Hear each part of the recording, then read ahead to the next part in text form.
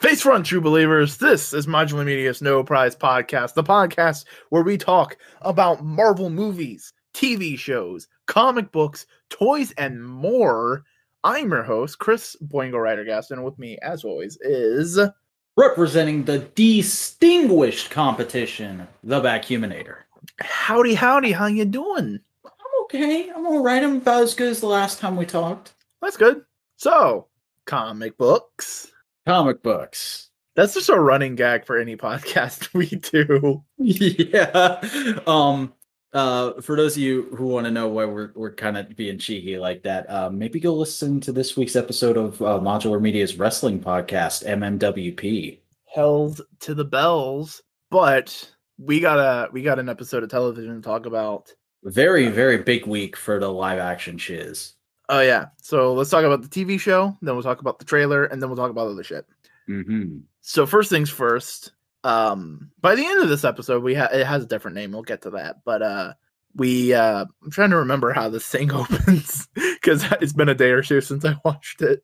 I've got it up on my other monitor, so no. So why don't you take us through the first scene while I pull it up on my shiz. Yeah, and because we haven't actually said it yet, we're talking about the season finale of The Falcon and the Winter Soldier, One World, One People, which basically opens with a brief recap of things, followed by footage basically establishing what the hostage situation with the world leaders who were voting on the reestablishment of borders and the reshipping of people to where they are, quote-unquote, supposed to be post-blip, and Carly and all the other Flag Smashers holding them up.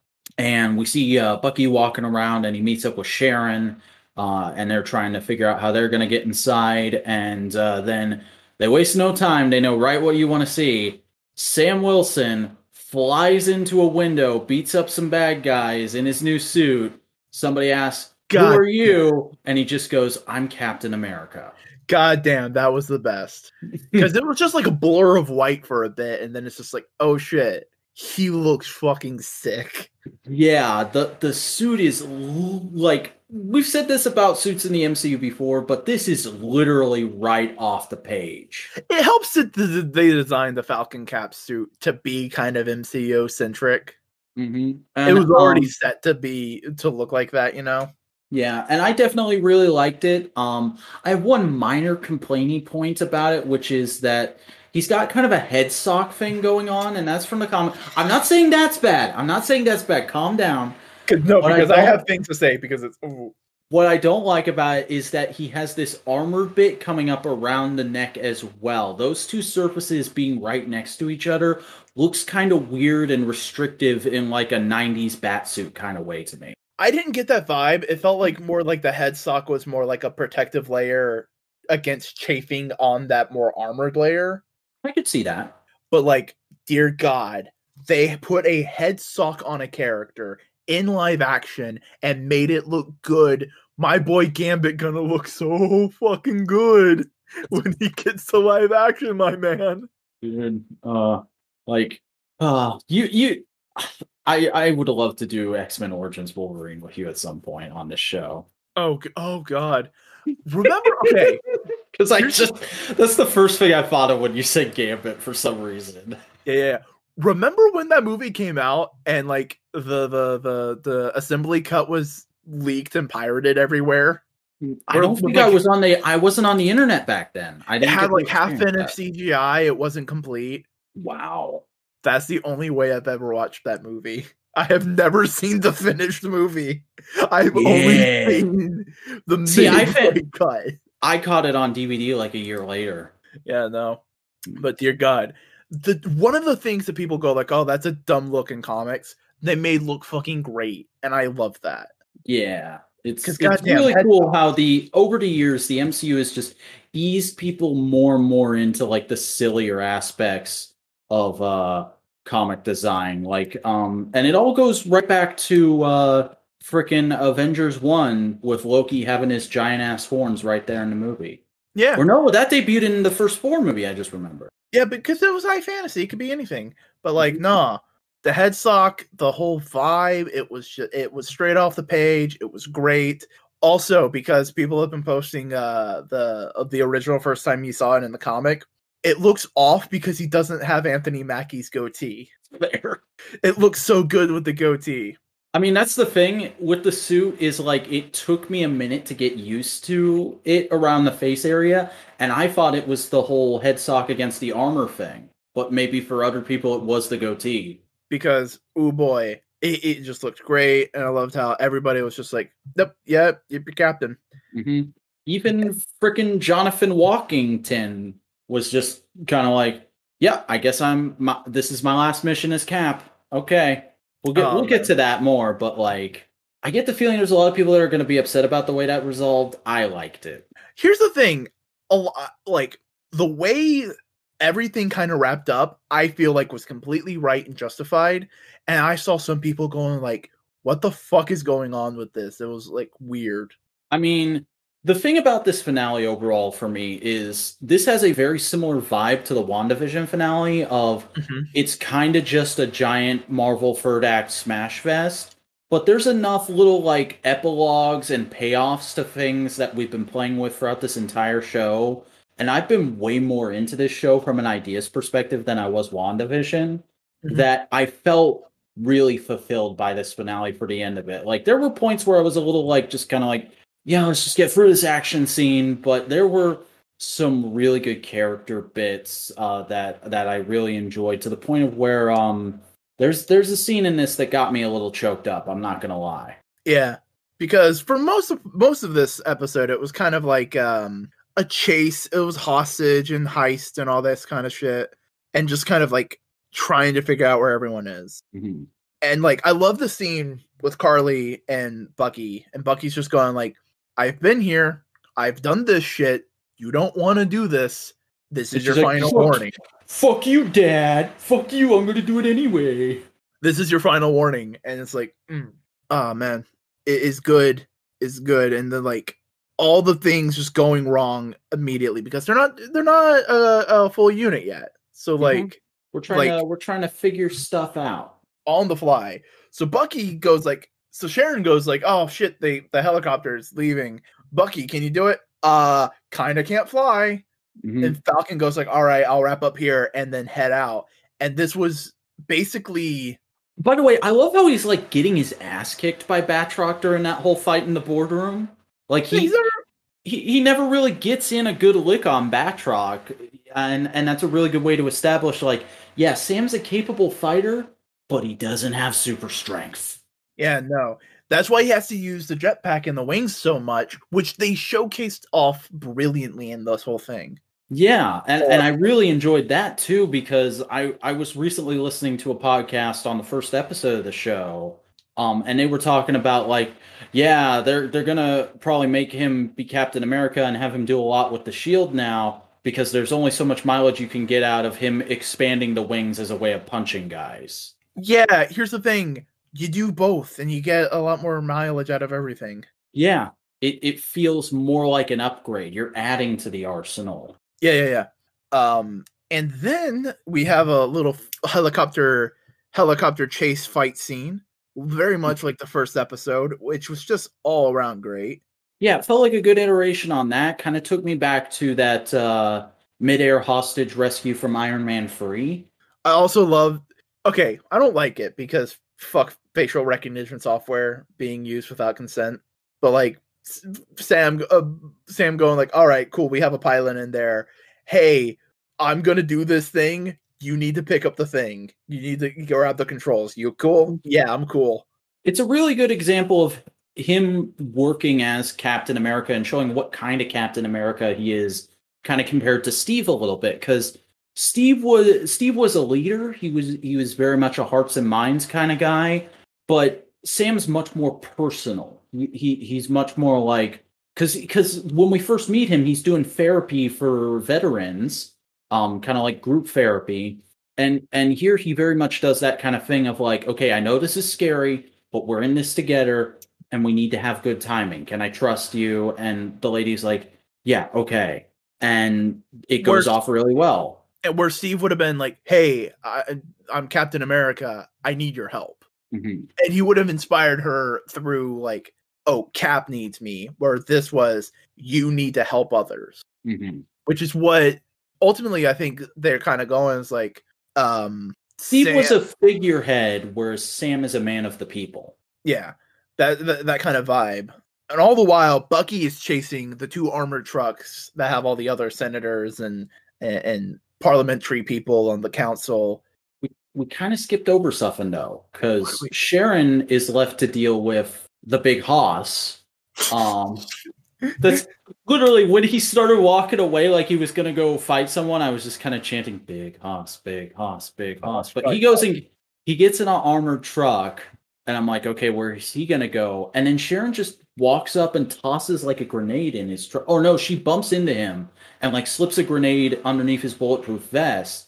And I'm like, that's kind of brutal, but okay. And then it goes off after he gets in the armored truck and it melts his fucking face. And I was like, okay, Marvel movies are kind of casual with just beating the shit out of bad guys, but that was brutal even by this series standards. What the fuck, Sharon? Well, it makes sense.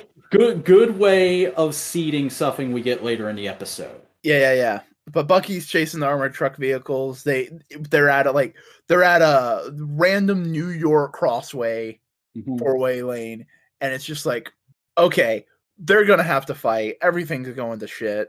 And then John Walker shows up with his new Dollar Tree shield. Yeah, and it gets dinged to fucking back. It is really good. Like I legitimately enjoyed all the stuff John Walker did in this episode, because they could have had it go one way. They could have had it be like John Walker comes out, takes out all the flag smashers, and now suddenly he's the big bad. But it's more so like he's here because he has a vendetta. He feels he has to avenge Lamar and kind of like get his name back in the good graces of the U.S. government by taking out these people. And he gets his ass handed to him, and he has to turn around and start working more as a team with Bucky and Sam the way he wanted to in the first place. But because he's not trying to be Mr. Big Swinging Dick anymore, he kind of gets humbled here. It works.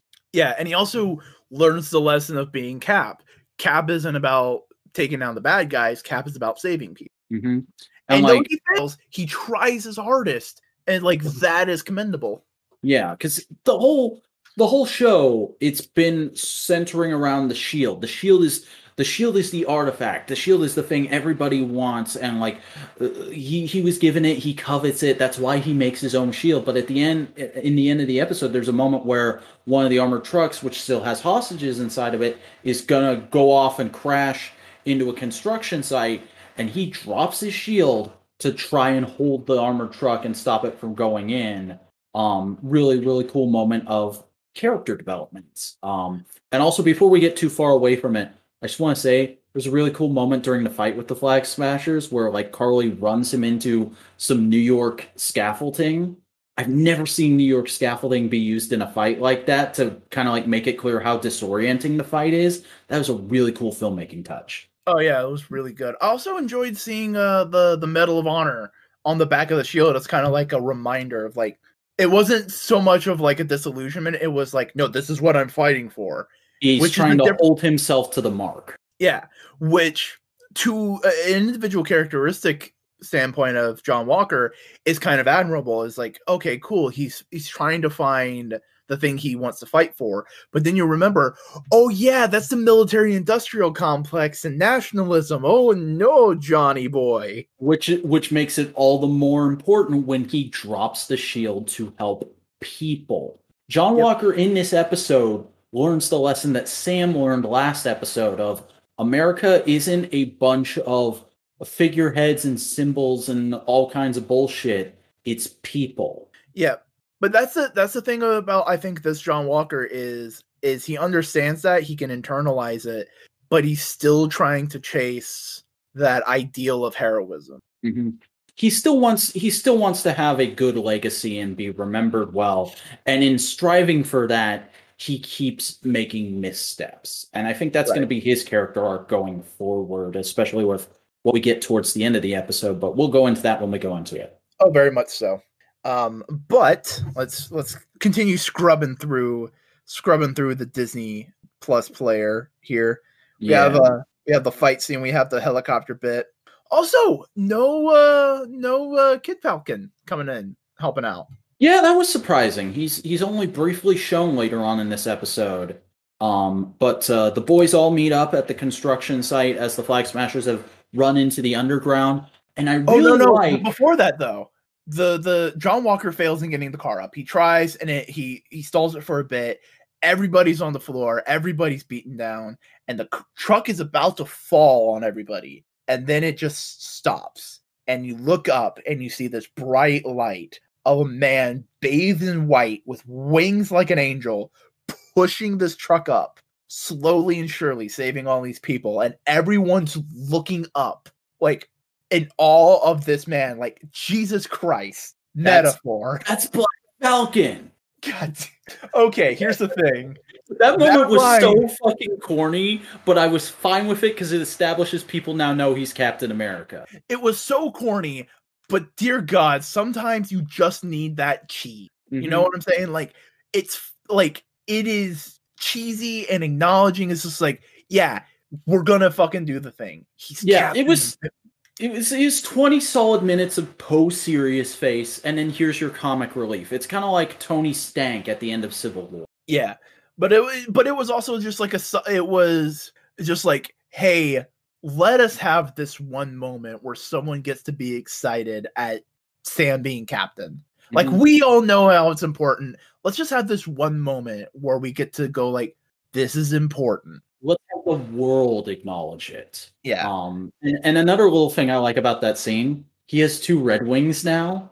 He's gone from being just the regular Soundwave with the pack-in buzzsaw to now you bought your second set of cassette bots. He's got buzzsaw and Laserbeak. When are we getting Ravage? Maybe no. You know what that is? That's a reference to Cap. That's a reference to Steve because he had 2 sidekicks. He had 2 partners. He had Bucky and Sam. Yeah, and now Sam's got Bucky and John because they all meet up. They all meet up, and I love how there's not a question. There's not a moment of like, "Hey, I'm Captain America. What do you do?" Well, man, I'm just trying here. I'm just trying a thing. Can we just be nice? I love how there's not that moment. It's just, okay, we all know what's important. Let's go get the Flag Smashers. And like, here's the best part. They still try and talk him down. All 3 of them. Yeah. Like, they go like, no, your methods are bullshit and you need to be and like, you need to recognize that. But what you're fighting for, we agree. Can we just calm the fuck down? Mm-hmm. But Bucky and John end up splitting off and going after most of the Flag Smashers, while Sam continues after Carly and Batroc. But before Sam can get to them, Carly and Batroc meet up with Sharon. And this is where we find out that in this universe, Sharon Carter is the power broker. Okay, here's the thing. In the comics, Sharon is just a less shady version of Black Widow. She's just a SHIELD agent. She's just a love interest for Steve. She's the Commander Cody of the Marvel Universe. Yeah, she's just there. She's fine. People can enjoy her character, and it can be a good character. It can be well written, but there's no spice. But for the most part, she's just Steve's number 2. Yeah, but dear God, making her this vindictive, almost the best way I can think of it, she's an ex-lover to the U.S. Army. Yeah, and they set it up so good throughout this show, just seeding like her discontent and her having connections in Madripoor, and then that scene where she was on the phone last week, and then the thing with her killing the Haas this week. Oh, it feels like a better version of the SHIELD being Hydra. Oh, and dude, think about it earlier this season where like Sam is going like, "Oh no, I can get you a pardon," and she's going like, "No, you can't." She's fucking doing reverse psychology. It's like, "No, you can't. I'm stuck here. Oh, poor me." And Sam just goes like, "No, I'm full hero mode. I'm gonna get you back home." And she's He's going like, sweet. That's a plan. No, B. don't do that. That would be terrible. Don't stop. Come back. That's like all right, cool. There's a pin in that plan. Sweet. If I can execute it, great. If I can't, whatever. No skin off my teeth. And like, just to jump to the end credit scene, because there's a mid credit scene this week. Just to jump to that for a split second, they've already confirmed Captain America 4 is in development with Sam as the lead, and it's being written by the same two writers that helmed this show. Make Sharon the main villain of that movie. Do it. Would that be fun? That'd be fun. I've also seen another theory that Sharon would relate to a different Disney Plus show. We'll get to that in a bit. Mm-hmm. But like we're in the sewer, which I love how this final act took place in the underbelly of America. I didn't think about that. That's smart. But before we get into the actual final confrontations, Batroc shows up, and he was hired by the power broker to keep an eye on Carly, but he didn't know Sharon was the power broker. So he finds it out, and he basically pulls a gun on Carly and goes, I know you need her. You're going to triple my pay or I'm killing her. 4 times pay. You're going to fourth-tuple my pay or I'm going to kill her and I'm going to tell the whole world who you are. And so Sharon just shoots Batroc.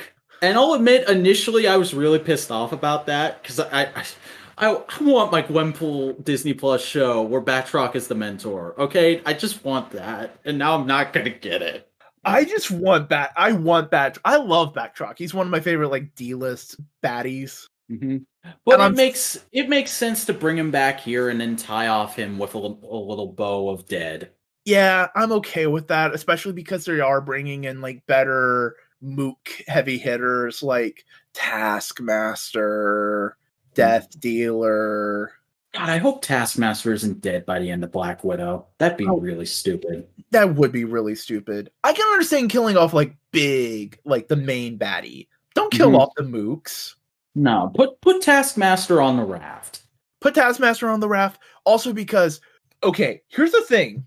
I just realized this. We have Contessa making her own team and shit. And now we have Sharon Carter. What if we're not getting Young Avengers versus Dark Avengers or Thunderbolts? What if we're getting Young Avengers versus Thunderbolts versus Dark Avengers? We're getting all three of them. Triple threat match. Let's go.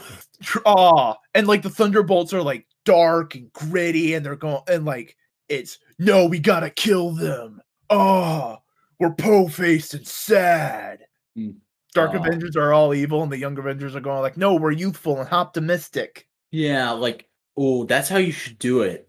It's youthful optimism versus it's the youthful optimism of Gen Z versus the depressed nihilism of millennials. That's the Thunderbolts. And the cynical, cackling evilness of boomers in the Dark Avengers. Goddamn. And I just want because ultimately what I see happening is like US Agent, like should a US Agent be on the Dark Avengers or the Thunderbolts? Because honestly, Thunderbolts. He's on the Zemo's on the Thunderbolts. Thunderbolt Ross is on the Thunderbolts. Oh, dude. Shocker's not dead in this universe. Shocker exists in this universe. He was in Homecoming. Fuck Sinister Six. Shocker is a day one member of the Thunderbolts from the comics. Put him on the Thunderbolts. Oh man, there's so much shit you can do with that. That'd be fascinating and interesting. Mm-hmm. Again, we don't know if this is where Feige's heading in. And we're just purely conjecture, purely theorizing here. Yeah. But it'd be fun. But we have a full Mexican standoff with Sharon, the power broker, Carly, and Batroc. And like this scene is just fantastic because ultimately what this scene is the idealism of a united world working together, being corrupted and abused by a person who's only in for profit and greed. Metaphor. We'll get into that in a bit because there's a thing that I've been seeing from certain circles. It's just like, come on, guys. But ultimately, it goes south, and Sharon gets shot. She shoots Batroc. Batroc They never say Batroc is dead. He No. falls down, and that's the last we ever see of him. So for all we know, he's carted off to a hospital after this. But right now, he's as dead as Claw. Yeah. He's as dead as Claw. He's as dead as... I was going to think of another example, but I couldn't. Fuck it. You know what it reminded me of? Another Black Panther example. It reminded me of just the way they portrayed the death, because he just gets shot and falls over, and you don't really see anything. You don't see the wound. It reminded me of that scene in Black Panther during the third act where someone has one of like the Dora Milaje like with a knife to her throat, and all the other Dora Milaje are like, don't kill her, and then they kill her, and she just falls over when like her throat should be spewing blood. That's what that reminded me of. Yeah. But eventually Karli runs away from the scene. No, she shot too. She's hurt. Yeah, she shoots she gets shot, but because she's a super soldier, she's able to handle it more. And she shoots Sharon in the abdomen, and for the rest of the episode, Sharon's holding her abdomen. Right. And Sam comes onto the scene and is like, oh shit, this is bad.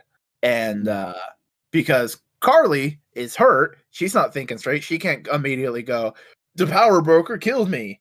And she's just pissed off. She just starts attacking Sam, and Sam goes, I'm not going to fight you. And he keeps using his wings, and he keeps using the shield. He's using the shield as a fucking shield. Dear God, that scene, there's so much you could be... Okay, there's so much metaphor you can get out of that, because it's like the youth... It's like youthful and radical people trying to change the world for the better. And Sam isn't representing the U.S. government. He's not representing the state. He's representing people who go like, yeah, but maybe you shouldn't blow up shit. Mm-hmm. Basically going, you're not wrong, but you're wrong.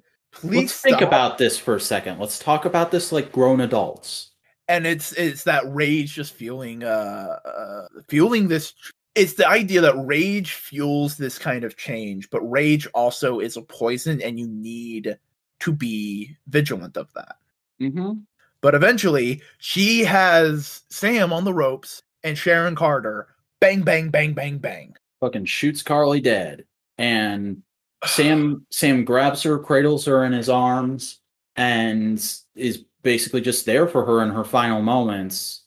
And Sharon still playing the face, just goes like, sorry, I didn't see another way. And Sam's like reluctantly going like, yeah, I know. And like, that's a thing people have been and then we have this beautiful scene of everybody. First, while this is going on, Bucky and John just use the app to trick the other Flag Smashers into getting cornered by the cops and having to surrender. That was great. Also, it's just great that John Walker was in on that plan. It's like, yeah, no, let's take care of this non-violently. And the fucking 109-year-old guy just pulling out his cell phone and going, it's a great app. I fucking love that. It's so good. And John Walker being a cheesy ass attempt at being Captain America, quoting fucking Lincoln. Yeah. He's like, it's a great quote. And I'm like, at the same time as Bucky, I went, yeah, but not coming from you. So good. Because it takes care of the problem, but it also shows what this new Cap is kind of going to be leading by example. It's non-lethal. Mm-hmm. He's like, this whole group, this team is going to try and solve problems with like ideas, not fists. Yeah. Because for lack of a better way of describing it, Steve is very reactionary. Steve was very reactionary as a superhero. Yeah. Bad things happen, we come in, we help. Sam and Bucky now seem to be more proactive. It's less we're going to patrol every night and stop all the crime. It's much more of like, there are systemic problems, and we are going to use our position as superheroes to point them out and basically scare the people who would benefit from it from not benefiting from it. Something bad happens, we respond, we stop it, and then we look at everybody and go, here's why this happened. Don't let it happen again. And that's the next scene that we get. And why don't you go ahead and describe this? Because I think you could do it better than I could. The crowd is around. All the politicians are out there. They're discussing. The cameras are there. And they're going like, this is why we need the bill. This is why we're doing it. Doing their politician shit. Trying to get their shit in. And then you hear a whir of a jet engine slowly descending. as Sam, like a motherfucking angel, descends. Fucking like the most Superman vibes I have gotten from a live action thing since the fucking first Christopher Reeve film. Genuinely, this is the best Superman movie in years. And like people have said that about every MCU Captain America thing. Isn't that great? Doesn't that make you feel great and not like you're dead on the inside a little bit? God damn. I never want to let Kevin Feige go, but goddamn, if I could guarantee that the Marvel movies stay at consistent quality at the way they are, I would want Kevin Feige to go to UDC, guys, to give you the movies you fucking deserve. I mean, at this point, with how out of hand the Snyder shit has gotten and the people who are in support of it, do we really even deserve that? No, but goddamn, imagine the vibes of All-Star Superman on. I'm picturing it. I'm wrapping that thought up. I'm holding on to it. I'm putting it away. Like you don't even have to adapt all of All-Star Superman. All you have to adapt is the one scene with the goth girl. I mean, just like Zemo, I now have a little, or no, not Zemo, Pietro. I have a little picture, and I'm going to take it out and look at it every once in a while. Ah, man. But Sam descends with this girl who is both perpetrator and victim of a world that does not understand. And he basically goes like, motherfuckers, this is all our fault. We pushed her through this. We pushed her, and then she pushed back. And so we pushed harder. And the senator who has been featured in this the whole way through is they're talking to Sam while this is airing live on the news, going like, well, you just don't understand. These ideas are too big for you. And Sam's like, yeah, I know. It's not my job. It's your fucking job, and you're not doing your job right. He says what everybody wants to say to any dumb politician. Mm-hmm. And like the guy goes like, oh no, this is bigger than you think.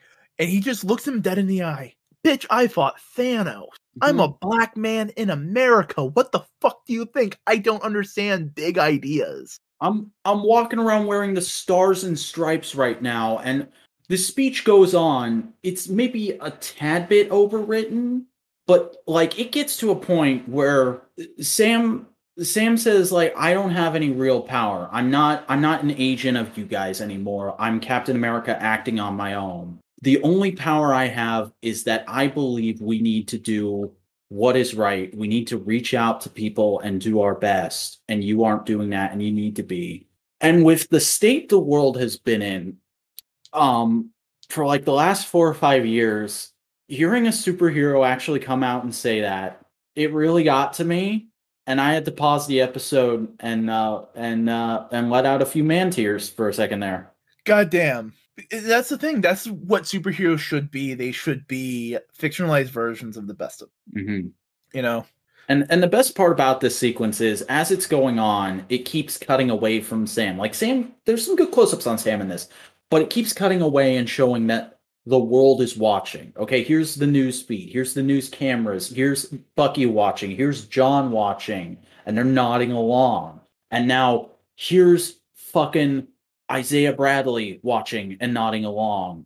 Here's fucking Baby Falcon watching and nodding along. Here's his sister watching and nodding along. Here's every character that's been in this show gets a shot of them watching and nodding along. This is that season finale moment of something that impacts the entire world. So we bring back every little character. God damn, to see the actual pride at how wrong he was about a black man being captain. Isaiah Bradley just brought that, man. Mm-hmm.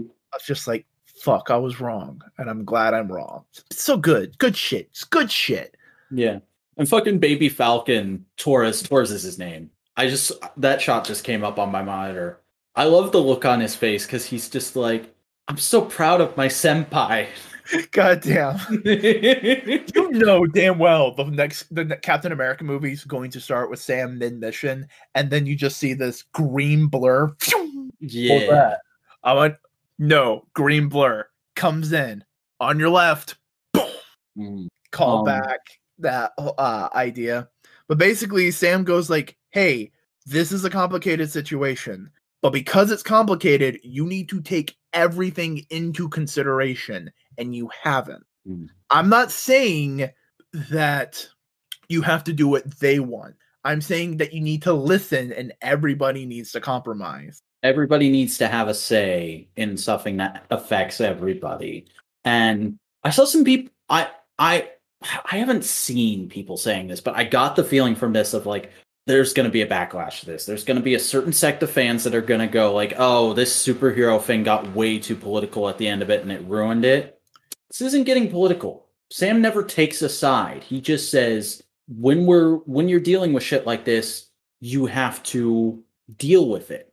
And that's not being political. That's just stating common fucking sense. Here's the thing about politics that people don't understand. Politics is everything. And I don't mean that as like, oh, there's politics and everything. Oh, Winnie the Pooh is a commentary on monarchism. No, politics is the interaction between people. This podcast is politics because it's me and you having a conversation, knowing when it's our turn, knowing when to talk. It's an unspoken set of rules that we all agree on. That's politics. Politics is also understanding that resources need to go to certain places and do all that kind of stuff. That's also politics. And this show is basically just going like, yeah, no, this is political because it's inherently about people.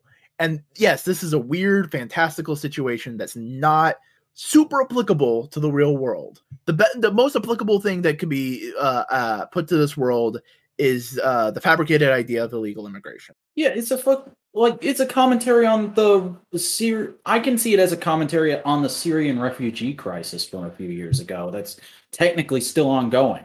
But that's the idea. But that's the thing. Illegal immigration is a bullshit idea. People should be allowed to exist wherever, yada yada. And this is basically saying like, yeah, no, these people have a right to exist. We shouldn't be treating them like shit. Mm-hmm. You know. And I love this scene and I love the fallout from it because Sam does his mic drop and the senators are kind of like, shit, yeah, you're right. I guess we'll try. And he walks away and Bucky just immediately like pats him on the back and goes, good job, Cap. God damn, that is just fucking great. Bucky just acknowledging, yep, he picked right. Mm-hmm. It took him a bit, but he's there. And they go and catch up with Sharon, and Bucky's just basically like, you're going to a fucking hospital. Let's go. And then what I'm going to assume is like a Secret Service agent type guy, maybe an FBI agent. He just goes, hey, Cap. Nice little government's acknowledging him. And Sam walks back over. Yeah, you kind of missed a flag smasher. You just kind of dropped him in the Hudson River, but we've got eyes on him. You want to go do that? And he's like, sure, why not? God damn, that's the most Superman scene in this whole thing. Mm-hmm. That's just a gentle acknowledgement of like, yeah, let's go help the bad guy. Like the line is literally, so we got eyes on the last flag smasher that fell into the Hudson. He's hurt but not down. Can you help out? And Sam just says, always. And then the subtitle goes, thrilling instrumental music playing. But like as he takes off. Genuinely, that's just a super Superman kind of moment. Mm-hmm. And then after that, we cut over to the flag smashers who were caught via app, and they get loaded into an armored car to be taken to the raft. And as the door is closing, the soldier that's closing the door just says, one world, one people. You're fine. We're going to get you out of this. Don't worry. And the flag smashers smile knowingly. And then as they start driving away, the Carterin explodes. And we cut over, and Zemo's butler is sitting right there with a thing in his arm. Just, Zemo's in prison, but he's still making sure that everybody knows superheroes are bullshit. But here's the thing. Here's the thing about Zemo. He's consistent. Mm-hmm. It's not that superheroes are bullshit. It's that putting people on a pedestal as if they're perfect is bullshit. Mm-hmm. Because he was like, no, Steve was a good guy. He never tried to act like he was on a pedestal. He never tried to act like he was better than other people. I acknowledge that Steve is good. And he kind of acknowledged Sam during some of their conversations. Like, nah, would you take the super soldier serum? No.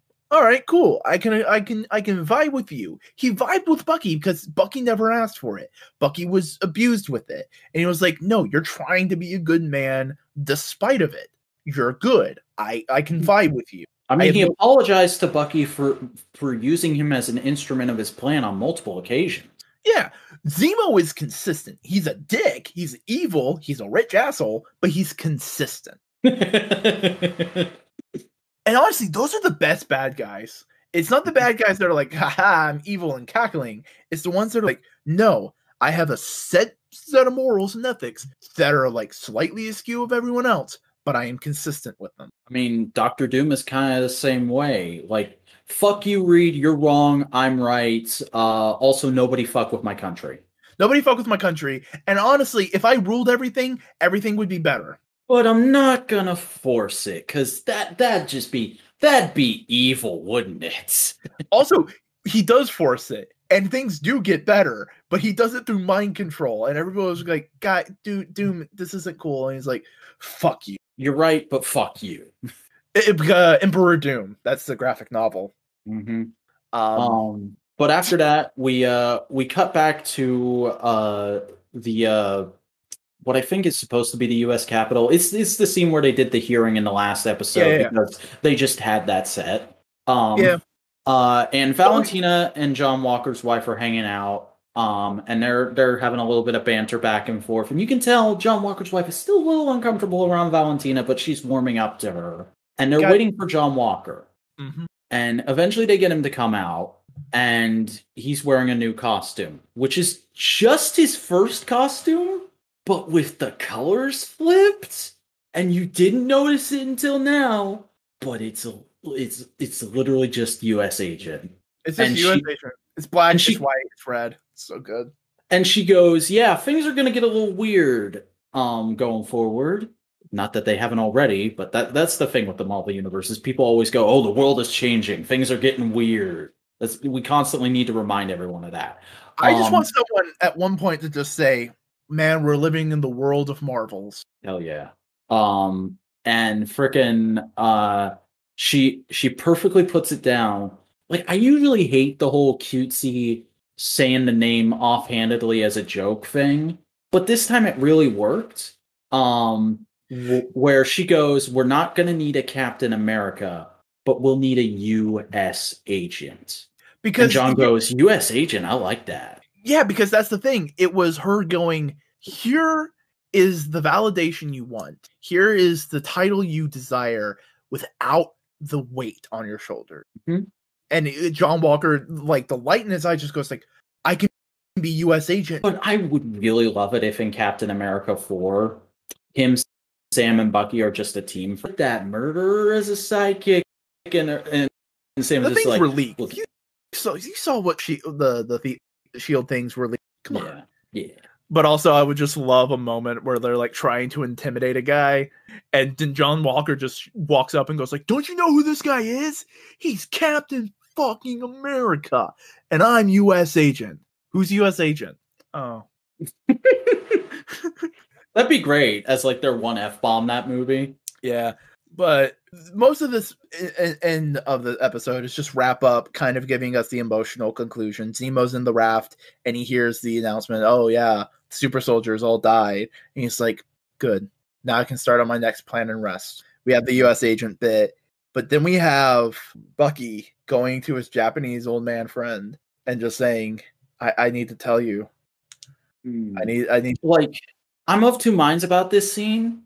Like, obviously it had to happen, they set it up, but I'm a little irritated we didn't get more time with Bucky and the girl in the show. I don't know where you would have worked it in, but as this scene was playing out, I kind of like low-key remembered, oh yeah, we looked at IMDb on when we were doing the first episode of this show, and we saw she was listed for all the other episodes, and we were excited to see more scenes with them. Now we're probably not going to get that, and that's okay. We still got the proper payoff to that plot line, and it still had its proper emotional impact. And it feels appropriate because it wasn't it wasn't Bucky saying like, yeah, I did those, like, but that was me, and was brainwashed. He was going like, yeah, no, I couldn't control it, but I still did it. I hurt you. I don't deserve to be in your life. Mm-hmm.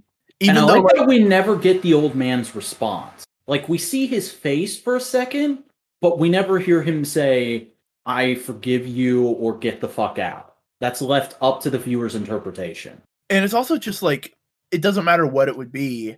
For Bucky, this is the end. I don't deserve to be friends with this guy because I hurt him. It's that acknowledgement of wrongdoing that I think that it's important for Bucky in this. Mm-hmm. But also, he doesn't have to fake being friends with people. He's actually friends with Sam now. Yeah, even though they'll never acknowledge it properly. Yeah. But the cute moment where Bucky basically lets go of his lingering attachments to Steve by giving the book to the therapist, saying, I did all the names. Thank you for all your help. Like acknowledging, like, yeah, you did help me. I needed Sam to push me through it, but you did help. Thank you. Which is maybe a little weird because like therapy isn't something that you just end. Like you can stop doing therapy, but people who need therapy, it's a process. It's an in and out kind of thing. But for the sake of telling a story, it's a good bow on that plot line. And nothing says that Bucky couldn't get another therapist. I would always suggest a guy named Dr. Sampson. Yeah, he's a good fellow. He's a little bit green, though. Mm-hmm. Do you get the joke? Yeah. I know he's not that kind of doctor, but I would like once we get to a certain excommunicated group of people, maybe have him go to a certain blue fellow for help. Ooh. Mm. And he's just quoting all kinds of literature at him, and Bucky's like, I don't understand a word you're saying. You're no help at all. Oh, man. I'd rather talk to the other blue guy. He'll talk to me about Jesus a lot, but, like, at least I'll understand that. No, I think Bucky's still canonically a Christian. Like, they talked about coming back from Sunday Mass in one of the flashbacks. No, but I was just more like saying, like, Nightcrawler is very Catholic. Yeah. The only other person I'd say is more Catholic than Nightcrawler in the Marvel universe is, like, Matt Murdock. Mm-hmm. But Matt Murdock is a punished Catholic. Nightcrawler's an enthusiastic Catholic. But fucking yeah, that would actually be I don't know if that's ever happened in comics, but that would be an interesting character interaction because I get the feeling that like Sam is a Christian, or not Sam, Bucky is a Christian, but he's a fair weather Christian. Yeah, but speaking of Nightcrawler, we'll get to that later. Mm-hmm. But we do cut to what's the city Isaiah's in? I can't remember. Not Brooklyn. Starts with a B. Boston. No, it's not Boston. No. Baltimore. Yeah, Baltimore. Good morning, Baltimore. But he knocks on Isaiah Bradley's house. The grandkid's there and goes like, "Oh, hey, what's up?" He's out back. And Sam goes up and he goes like, and Isaiah, and I love this Isaiah, where he's just giving Sam shit, but he's like, you know what, you did good, kid, but I'm still gonna give you shit. It's Sam's version of Mr. Miyagi. It's a person Sam needs in his superhero life now to kind of not necessarily keep him grounded, but to kind of keep him in. It's sorry, nobody got an audio cue for that for listeners. We have our cameras on, and I was waving my hand. It's Sam's version of the general from the first Captain America movie, played by Tommy Lee Jones. That's it. It's that little bit of cynicism that these optimistic heroes need keep them grounded. Keep them grounded. That's what Tony was for Steve. All that. Yeah. It was that little bit of cynicism to go like, hey, Cap, I know you're trying your best, but people are shit. Remember that. Yeah, people are shit, but I think they can be better. Right. Yeah. Just remember, most of them are shit. Yeah. Another little thing. And I love how this whole podcast is like half us just plotting out Captain America 4 for Marvel. But like there's gotta be a moment in that movie, like pre-third act, where Sam's like doubting himself a little. And so he just goes back to Isaiah for one scene just to have a conversation about what's going on in that movie. I would love for there to be like a fight scene that breaks out there and Sam's just going like, get out of the way, I'll protect you guys. And he throws the shield, and once just Isaiah grabs it and goes like, nah, man, I'm helping you out. That would be great. And he just looks, and he just kind of goes like, man, I always wanted to throw that. It is satisfying. Mm-hmm. Fucking like the moment with Harrison Ford in Force Awakens where he shoots the bowcaster. I like this thing. Man, that'd be great. But like, I love how he's also like just gardening, but he's picking up giant 100-pound fucking like saplings like it's nothing. That's another thing I should say about this episode. During like the early fight scene, there was some goofy sound effect choices, I would say. But in that scene, the sound design was so on point because it's very clear, like very well painted styrofoam plants that the actor is picking up. But the sound design, I didn't even think about it until after the episode. Yeah, no, it was just a really good way of someone like, this guy is a super soldier. Mm-hmm. But he's a Sam retired super soldier. Yeah. And he's a punished super soldier. But Sam goes, hey, I got something I want to show you in Washington in the Smithsonian. So they go to the Smithsonian and you see them walking and Isaiah's looking around going like, oh yeah. History. I respect these guys. It's like he's reverent to it. He's not like worshiping, but he's like, no, Steve is a good man. I recognize Cap. He's good. The other people, the government fucked me over. Steve never fucked me over. I respect Steve. And Sam goes like, all right, the thing I want to show you is over here. And there's a giant bronze statue of a young Isaiah Bradley and a plaque that I would assume says Isaiah Bradley was experimented on by the U.S. government against his will and imprisoned for being the kind of person that Captain America wanted us to be. Remember Isaiah Bradley, he died in prison where he should have died a free man. That's what I would have. I feel bad. I never looked up his name, but the actor who played Isaiah Bradley just did this scene so fucking perfectly. Before you even see the statue, you see Isaiah's reaction to it, and he just kind of gets this like reverent, holy shit, is that what I think it is, look in his eyes, and he grabs his grandson's shoulder to steady himself. That is such a grandpa move. I love that. And like Sam's given this speech about like, yeah, I got your documents released. I want people to know that you will never be forgotten. You did something unimaginable for this country, and for that you will always be remembered by people who visit this museum, even if only briefly. And Isaiah's just got this wide-eyed, fucking on the verge of tears look in his face, and he hugs Sam and he's like shaking. And it's another moment where I actually teared up during Sam's speech. I almost teared up here. This great performance by all three actors in that scene. But the best part about it is like it's a compromise between what Isaiah wants. Isaiah wants to be left alone. He goes like, I've been fucked over too much. The world can fuck off. And Sam going like, no, people need to know about you. And understanding that, like, yeah, both of them can coexist, those two ideas. And it's just a good, I love the chemistry between all of them. It's really good. Also, I just love how the grandson kept getting more and more. People who know the comics know, oh, that's Patriot. But people who don't, it's just like, oh, no, that's a cute kid. He's a cute grandkid.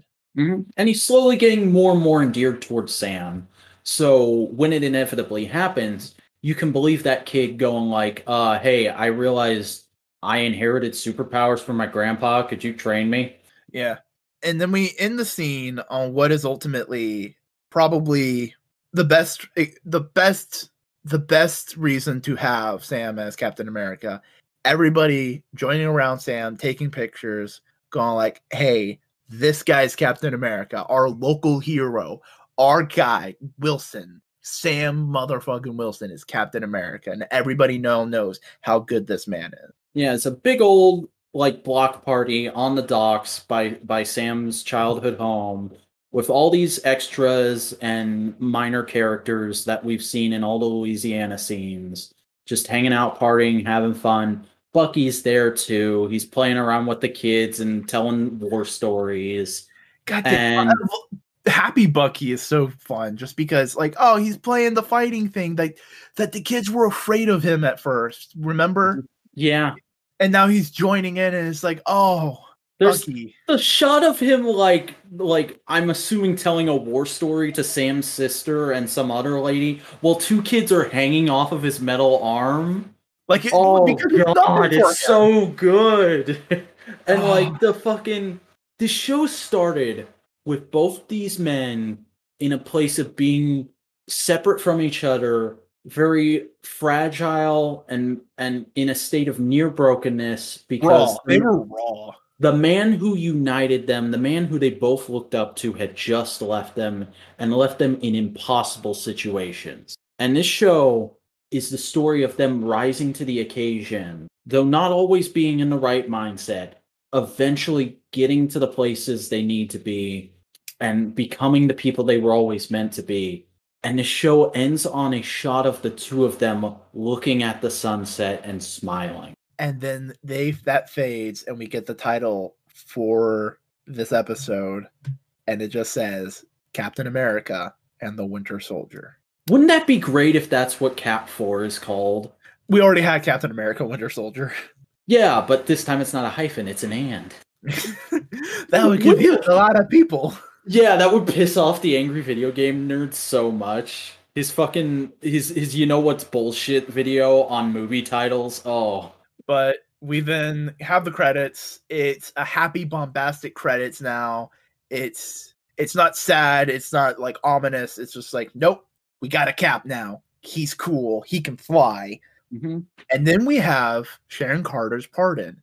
And like the entire time, they're going like, Sharon Carter, we did you a disservice. We did because of what your aunt did, because of what you've done. For that, we're sorry. Welcome back. Welcome back home. We'll help you out. Want your old job back? Oh yeah, you want your old job back? Because you were good at it. And we haven't done a background check for you for the last 6 years. And this is a full pardon, so that wouldn't matter anyway. Yeah. And like I can't remember the actress's name, but Sharon Carter just has a look on her face of like, oh God, don't laugh. Don't laugh. She's trying so hard not to corpse. And the best thing is, much like corpsing in wrestling, you can easily play it off as she's trying to keep from crying. Yep. And she walks out of that office, that building, and she just immediately calls and goes like, all right, I got my old job back. That means we have access to all this technology, all these things that we can steal and sell. Power brokers back in business. We don't have super soldiers, but we got a lot. Start lining up buyers. God damn. Fuck Sharon Carter. Sharon Carter is evil Nick Fury, and I'm here for it.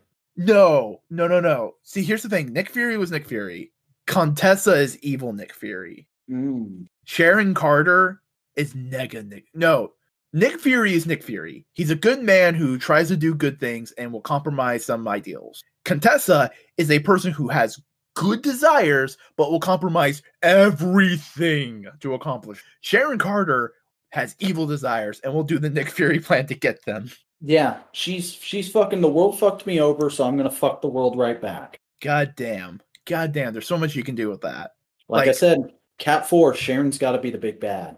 And much like the Shield thing, Cap shouldn't find out until like almost at the end of the second act. God damn. There's so much you can do. This doesn't necessarily give us a lot of like, oh, here's the next Marvel movie. But it does give us a lot of thematic elements that the MCU can play with going forward. You know what? WandaVision was setting up future plot lines. This is setting up the status quo going forward. Yeah. Of like the world, the basic our corner of the world. This is the new status quo. Like, it's understandable why the original plan was for this to come out first and then WandaVision. Because honestly, thinking about it, that would have been 10 times better. Mm-hmm. Because it would have given us a status quo for the world, and then WandaVision goes like, hey, by the way, sitcom and magic and bullshit. Yeah. I'm fine with the way it came out in this reality, but in the reality where COVID's not a thing and the original release order happened, damn, that would have been sick. Yeah.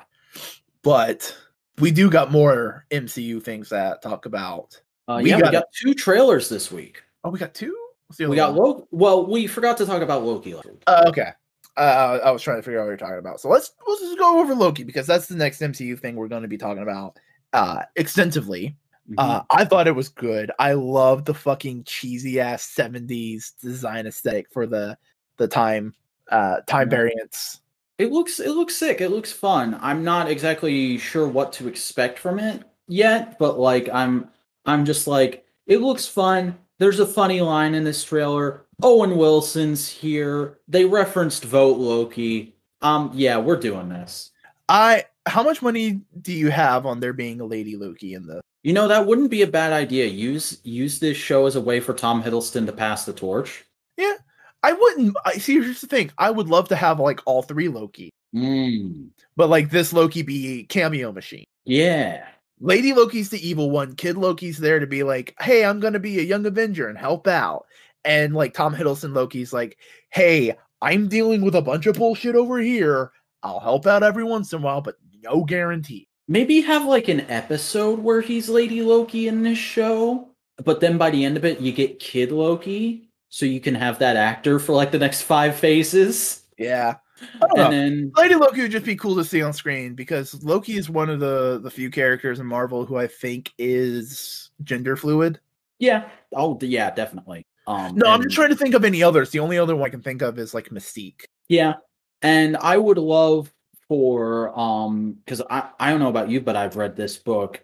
After we've done a few like minor things with Kid Loki, when that actor gets to be like a teenager, do a Disney Plus show, Loki, Agent of Asgard.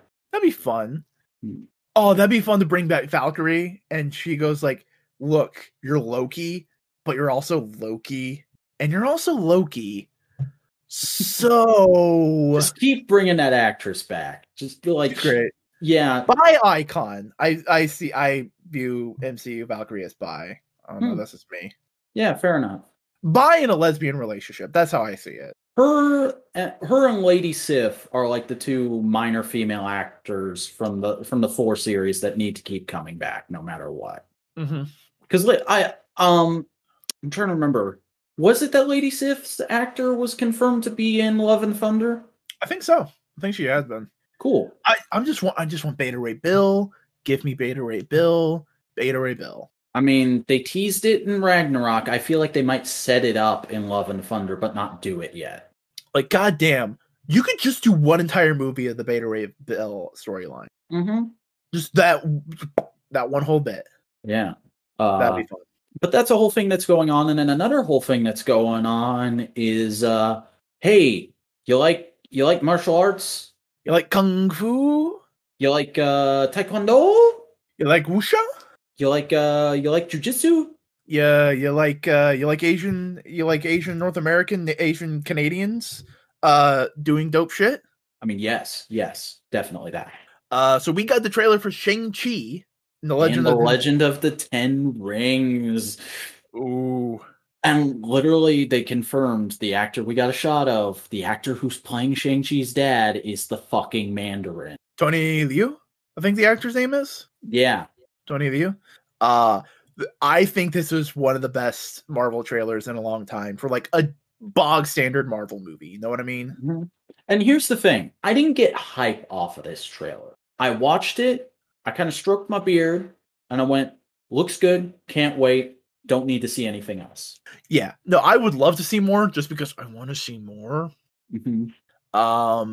But some people pointed out that like, oh, it's probably not going to be like knuckle rings. It's probably going to be armband as rings, partially to avoid the comparison to the Infinity Stone and the Gauntlet. But also because pointed out, the 10 rings that the Mandarin uses is stolen technology from the alien race that Fin Fang Foom is. So it would make more sense for them to be that big to fit Fin Fang Foom's finger. Dude, if Fin Fang Foom is in like the end credit scene of that movie. Who dare disturbs Fin Fang Foom? God. And Shang-Chi's just like, I was just returning these. Here you go. Goddamn. But it looks great. It looks fantastic. It looks like a dope-ass kung fu movie. Have you heard the bullshit about China? No. What's up? This trailer has been super divisive in mainland China and Hong Kong. Really? Yes. You want to know the reason? Well, the Chinese government is kind of a big bag of dicks right now. Well, it's basically like, this is a very American movie. It's an American take on Kung Fu. That's just what it is. And they go like, yeah, this is an American take on Kung Fu. It's kind of bullshit. We got regular kung fu. We don't need this. That's a little understandable. I think you should be willing to accept other cultures for takes on your shit. I mean, Japan loves Power Rangers, and that's an American take on tokusatsu. So yeah, just saying, you can be a little open-minded to American versions of things. But they also said the main actor for Shang-Chi, I can't remember his real name. Don't ask me, dude. I don't look this shit up. But he has been lambasted as not being pretty enough. What? They're calling him ugly, apparently. Fuck off. That is a handsome man. That is a handsome-ass man! Like, he's not drop-dead gorgeous, sure, but he is a handsome man. Here's the thing. I feel perfectly comfortable saying he's more handsome than me. Here's the thing. There is unrealistic handsome. That is just like, you look like you're a computer-generated person. Ew. And then there's like, no, that is a naturally occurring handsome-ass man. And in between that, I would say there's also like typical Hollywood leading man handsome. And I think that's what people were expecting from this movie. And here's the thing. Why they're upset. Here's the thing. I'd say he fits that role. It's just we don't see a ton of Asian leading men in American movies. So like we're used to Chris Evans. We're used to him. I mean, the last blanket Asian leading man I can think of who was hugely popular is Jackie Chan. And Jackie Chan's 50 fucking years old now. Yeah. But like, I think he's a handsome ass man. I think he looks good. It's just like, yeah. What fucking weird. That's weird.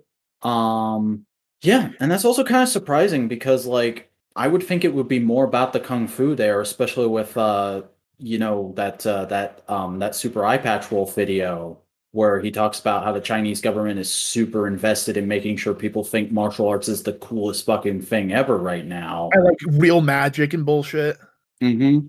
But no, this was magic made by white men. It's not indicative of actual Chinese fucking culture. Yeah, and guess what? Thor isn't blonde, pretty, and brothers with Loki. Jesus isn't a white dude with long hair either, but we keep saying he is.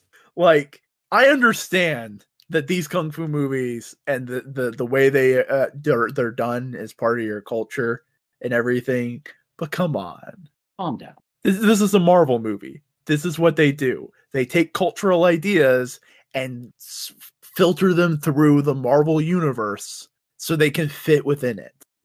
Come on, like Doctor Strange. Doctor Strange being like full on like magic and pagan. I mean, like, there's not a pagan people anymore, but there's plenty of people who still subscribe to the pagan religion. They don't come out against Doctor Strange. I don't know if there's like a small Norse movement still. There's people who think Vikings are fucking dope, but I don't think they like subscribe to the Norse religion. I think there's a few people who still believe the Aesir, but it's more of like a revival. It's more of a revival and not a continued religion. Mm-hmm. And it's not, and like the point I'm working at is none of those people go like, oh, Thor's fucking stupid. No, they love Thor. Hey, Magneto. I have never once heard a Jewish person go like, hey, Magneto's kind of bullshit. Mm-hmm. There's some Romani that don't like Quicksilver, but like that's kind of fair because Quicksilver's a dickhead. Yeah, and here's the thing: there's other Romani comic book characters that are fucking really dope and cool. Nightwing's Romani. Mm-hmm. That reminds me. You do not hear Irish people complain about Banshee. Come on. I need to get. I don't know if you've heard, but Tom Taylor is writing Nightwing right now. It's 2 issues in, and apparently it's extremely good. That's good. Yeah, but that's the trailer. So why don't you dive into what comic booky shit have you been dealing with this week? Oh, fuck you. I said comic book. No. I told you before recording that I didn't read any comics this week. I know. That's why I said comic booky, as in related to comic books. Doesn't have to be comic books. You're the one who outed yourself there, buddy.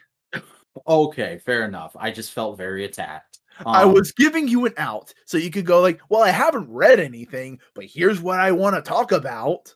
Okay, so you want so can I fucking blabber about Marvel Legends or what? Yeah, do it, my boy. Okay, so I picked up a few Marvel Legends this week, and by picked up, I mean I finally got around to opening them because I have kind of a stockpile of figures that I need to get through opening. You have a toy store. You have a toy store pile that is basically walking into a toy store. It's a little embarrassing. I'm not gonna lie. Because I pre-ordered a bunch of shit that all ended up coming out all at once in November when I was stuck at home because COVID. I caught COVID in November, and I had more time on my hands to look at websites, and I went, "Oh wait, I have money now. I can just order shit I want."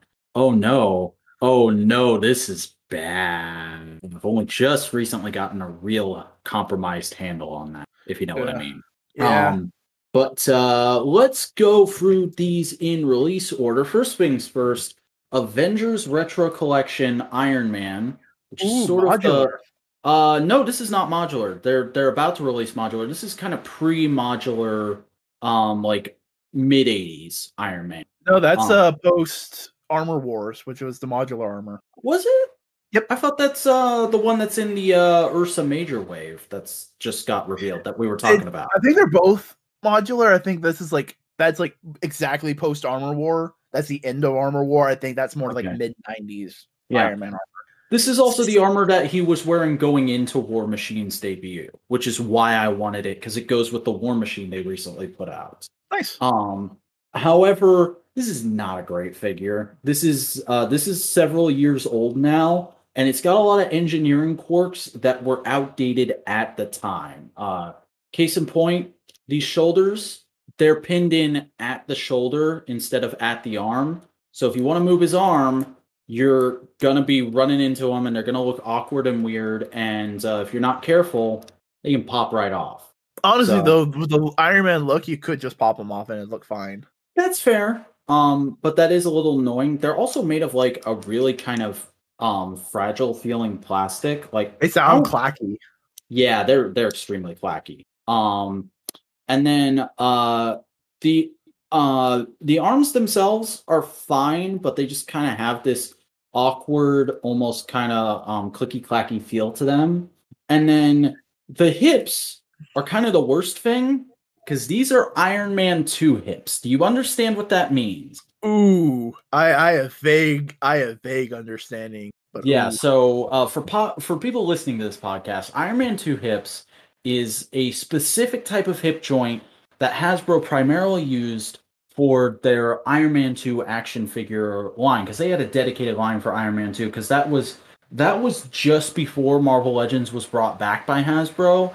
And that line kind of led into them bringing Marvel Legends back. It was that, and then they had like a general Iron Man line for a year, and then they brought Marvel Legends back off the back of those lines' success. Because it was primarily a 3 3/4 inch line, but there was also a 6-inch line that people really liked.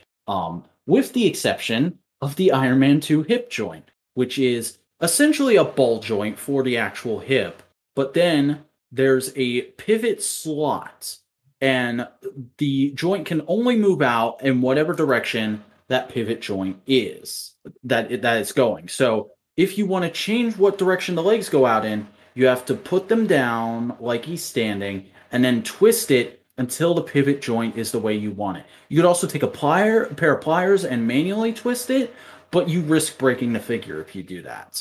So that's a level of bullshit that like it's understandable from like, oh, we need to make a toy quick. Mm-hmm. But like by the time this figure came out, and nowadays that joint is pretty much gone. Now they have like actual fucking universal joints at the hip. Yeah, see, like I got my Pizza Spider-Man right here, and it's just like full ball jointy boy. Yeah, and like that's kind of the thing with this figure is like I didn't expect it to be anything special. I just wanted something to put next to my War Machine that looked appropriate, because the only other Iron Man I have is a very modern Iron Man armor. It's based on the Bendis run. Yeah, having those hip joints, like the shoulder joints, the weird shoulder covers, I can deal with that. I've had that on figures before. But Iron Man Kamen Rider. Iron Man 2 hips on a figure like that far away from the Iron Man 2 line really bugs me. So I don't know how much I'm actually going to use this thing. Then they're probably both modular armors, and the new one is just kind of like replacing that one then. Yeah, I've got that and the classic Ultron in that wave on pre-order. So classic Ultron. That's Ultron 5, isn't it?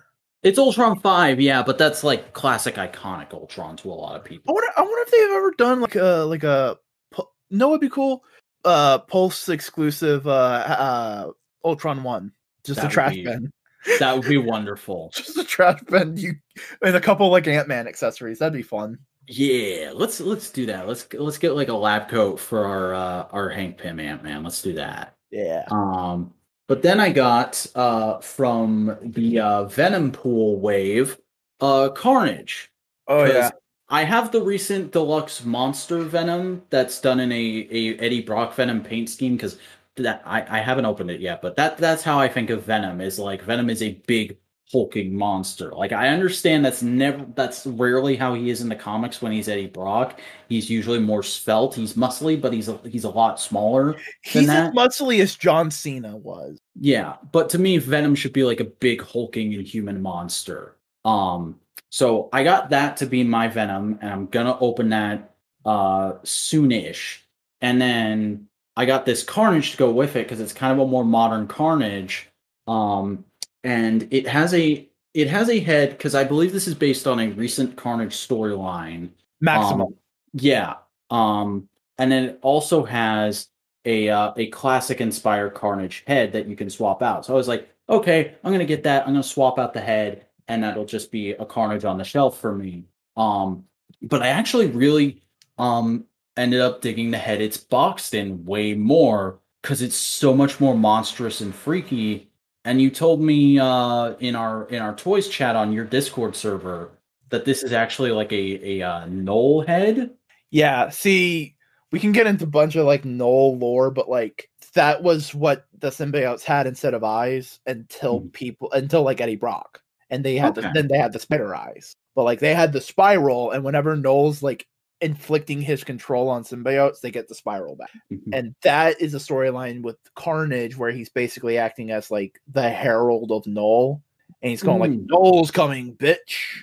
That's cool. I'm waking him up with my crazy. But like I really dig this Carnage. This is the newest and the third version of Carnage they've done in the new Hasbro Marvel Legends line. I had the first one and then eventually ended up selling it because I could just never get the thing to stand for more than 10 minutes. But I really dig this one. Like the whole kind of like more crazy lines all over him and like way more tendrils than any other version of Carnage there's been in this line, and I love how kind of like spiky and evil they are. The whole look of this figure really reminds me of the horrors from Garo, like those basic bitch foot soldier grunts from that show. It has that kind of like monsterish, devilish look, and I really like that for Carnage. The only thing I feel like this figure is missing is an alternate Cletus Cassidy head. And there is a Carnage in this. It's the second Carnage that they did in Hasbro Marvel Legends. That has a Cletus Cassidy head, so I might get that just to get some accessories for this guy, honestly. Yeah, Cletus Cassidy is one of the best fucking like one-note villains Marvel has. Oh yeah, he is. He's kind of like the Joker before everybody got stupid introspective of the Joker. Yeah. And then I got a couple figures from the recent Spider-Man Retro Collection, which is figures done in the style of the 90s cartoon on retro cards based off of the Toy Biz toys for that show. So first, I did already have Electro from that line because that's the only way you can get classic Electro.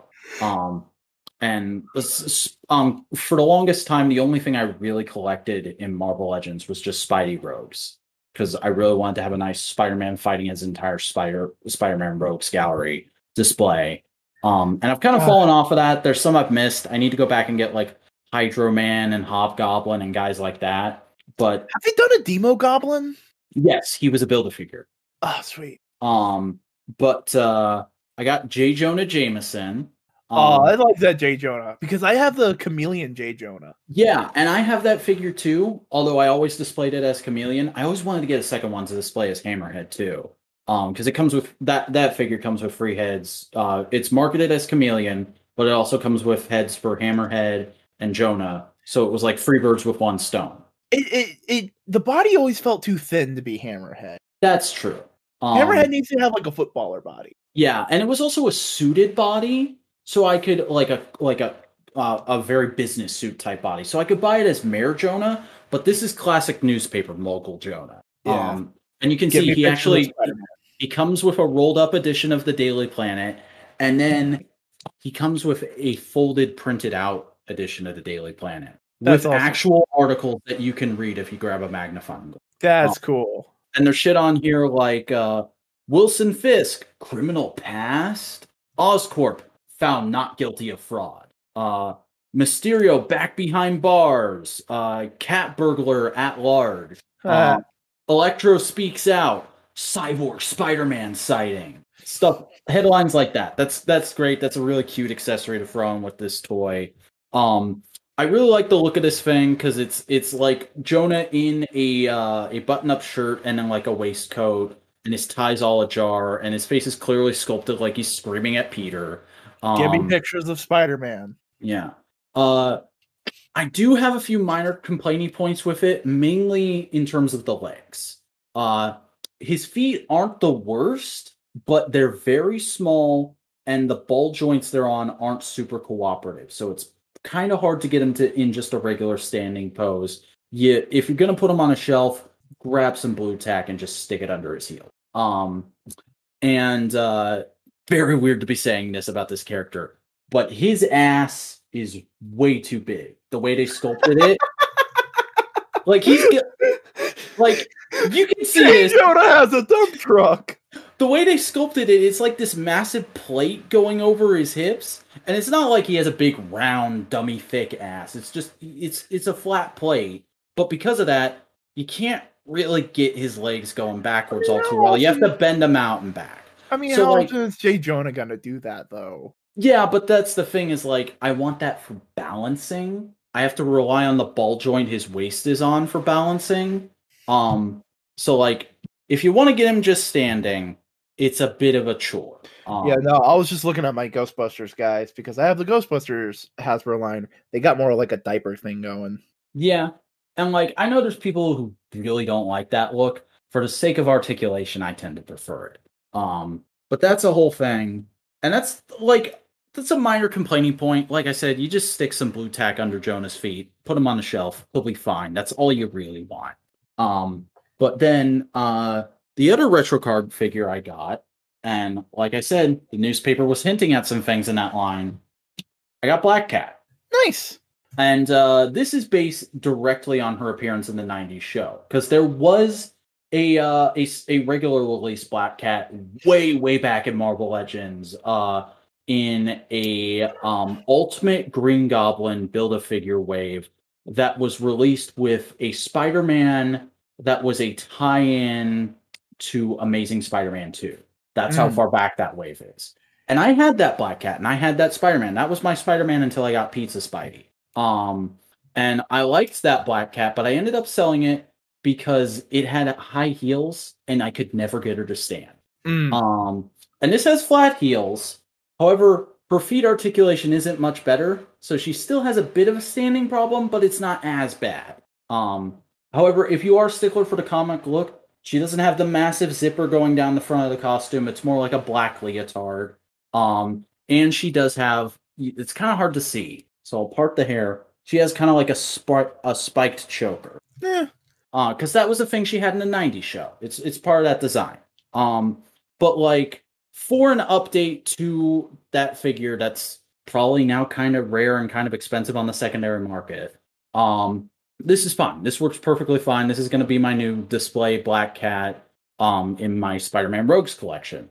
And it's on that standard Marvel Legends female body that I've talked about the pros and cons of before, so I don't really need to say much more. It's like, if you like this body, it's good. If you don't like it, it's not great. I'm kind of in the middle on it, but I'm glad they're starting to move away from it. Also, the beginnings of your Spider-Man harem compilation.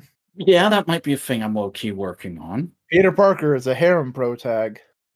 I mean, in this same retro collection, there's a figure that you can use both as Gwen Stacy and Mary Jane. Ooh. And then Spider-Gwen was re-released in the Into the Spider-Verse wave around that same time. There's a Pulse exclusive Silk that just came out. Shit's going down. There's only a few people that Jessica Jones, I think, would need a figure. Does she have a comic figure? I don't think she has a comic figure. There might have been a Jewel figure at one point. There might have been that, but there wasn't a straight Jessica Jones. It's just And more yeah, because Jessica Jones had a crush on Peter, I'm saying. yeah, that's one of the best scenes in comics that we're never going to get in the MCU. Yeah, shame. And it comes from Bendis's Avengers of all things. But that's when Bendis was actually like halfway decent, Yeah, you know? I love that. Oh, God, I'm thinking about that scene now, and I love that scene so much because Peter's just like, why the fuck didn't you say anything? I would have jumped at the chance to date you. And she's like, I was a shy, awkward teenager just like you. Why didn't you say anything to Gwen Stacy? And he's like, fuck, you're right. I did in college. She died. It was the whole thing. She also fucked Norman Osborn and had twins. Your life's kind of fucked, Mood. Also, she was cloned. How many clones? Multiple times. How many clones are in your life? And now I'm like low-key best friends with a version of her that has my powers from an alternate universe. Our lives are weird. Johnny Storm just flies by. You're telling me. Have I told you about my scroll wife? I'm trying to remember whatever happened to them. I need to look it up. But that is all the figures I picked up this week. But I did pick up one other thing, and I wanted to kind of take a moment to highlight this because today, actually, I was out getting groceries at this Walmart that's like 10 minutes from me that I go to all the time. And across the street from there, there's a strip center, and there's a local video game store in there. I've been in there a couple times. It's okay, but video games aren't my thing. And I just kind of glanced over and I noticed, holy shit, there's a comic store in that strip center now. Ooh. And like, there's already a couple comic shops in my area, but I haven't been to any of them in a long time just because anytime I go into a local business, I feel pressured to buy something. And I'm not super into buying current comics right now, and that's their bread and butter. And I'd spend like an hour agonizing over what trade to get. So I'm like, I've got shit that needs to go in the fridge. I'm going to run home, put this shit in the fridge, and then come back and check out this comic book store. And I'm going to go ahead and say it because I want to give this guy some free advertisement. The place is called Bored Silly. It's on Wade Hampton Boulevard in the greater Greenville, Taylors, South Carolina area. If you haven't checked it out yet, please do, because it is a comic store that does comics, board games, and a little bit of figures. There's like a slight area of figures, but for the most part, it's like bunch of long boxes of backs of issues, some trades on display, and then like a bunch of shelves of board games that you can buy. And in the back, there's a couple tables where you can sit down and play board games. That sounds like my kind of place, man. Yeah, and I basically just kind of browsed around the place. I said hi to the owner as I walked in, and he was talking to someone at the time, so I just kind of said hi and then walked past him. And I walked around and then I picked out a trade. I went up to the counter and paid for this Hawkeye and Mockingbird miniseries that's from a few years ago. It is Hawkeye Mockingbird Ghosts by Jim McCann and David Lopez. I'd never heard of this before, but I like modern Hawkeye shit, so I figured I'd pick it up and give it a try, especially because I've never actually read a story that focuses on his relationship with Bobby, and that's kind of like a major classic thing with Clint, so need to get up on that. And I got to talking with the owner, and I spent like 45 minutes just talking about the comics industry and like adaptations and stuff that are going on right now. He's a really cool guy. I didn't ask him his age, but he looked like he was mid to late 30s. Big tall bald guy. Really nice, really personable. And just genuinely seemed like he was a nice, honest guy, which I'm not going to throw shade on any of the other stores around here too hard, but the other two comic book stores, straight comic book stores in my area, they're definitely businessmen. This guy came off like a fan who went, it's been my lifelong dream to open a store, so I just did it. And now I do this for like 8 hours a day, and then I go do DoorDash for a few hours a day. And he said that the store had been open for 8 months, and in the last 2 or 3 months, it had finally started to break even. And good. And he makes the extra money he needs to survive through doing DoorDash until the store gets to that point. And we talked about various things, and one of the things that made me realize like this is a good honest guy is like we talked about the Falcon and the Winter Soldier. He had seen the finale. I told him I hadn't, and he like said various things like well, how spoiler phobic are you? And I'm like, you can say like we find out this or we find out that, but don't say specifics of what it is. And he's like, okay, so like, how were you interested in the power broker in this? And I was like, oh yeah, I marked out the first time they mentioned it because I'm a big fan of Nick Spencer's Ant-Man, and the power broker was one of the big bads in that book. And he's like, yeah, well, we finally get to see who the power broker is in this episode. Didn't say anything about Sharon, but like that got me excited for the episode. And then I came home, and that made the reveal a little better, honestly. Nice. And just said a couple other things about the episode like that. And I'm trying to get rid of my singles right now. I want to be mainly a trades collector. And he kind of said like, well, this is roughly what I do on a long box of singles, depending on what era it is. And seemed like good prices compared to what else people are offering around this area. And we kind of joked about like the overabundance of 90s stuff and him trying not to have too much of that stuck in his store. Did you tell him you had a friend who would dead set collect? I did. Dude, I told him about Boingo Core. What was his response? He's like, that is the best thing ever. That should totally be a common term in geek nomenclature. And, I just need to get famous. And well, he came off like a guy who didn't really. I was basically like, I have a friend who I do a couple podcasts with, and he's like big into that kind of goofy, gimmicky 90s shit.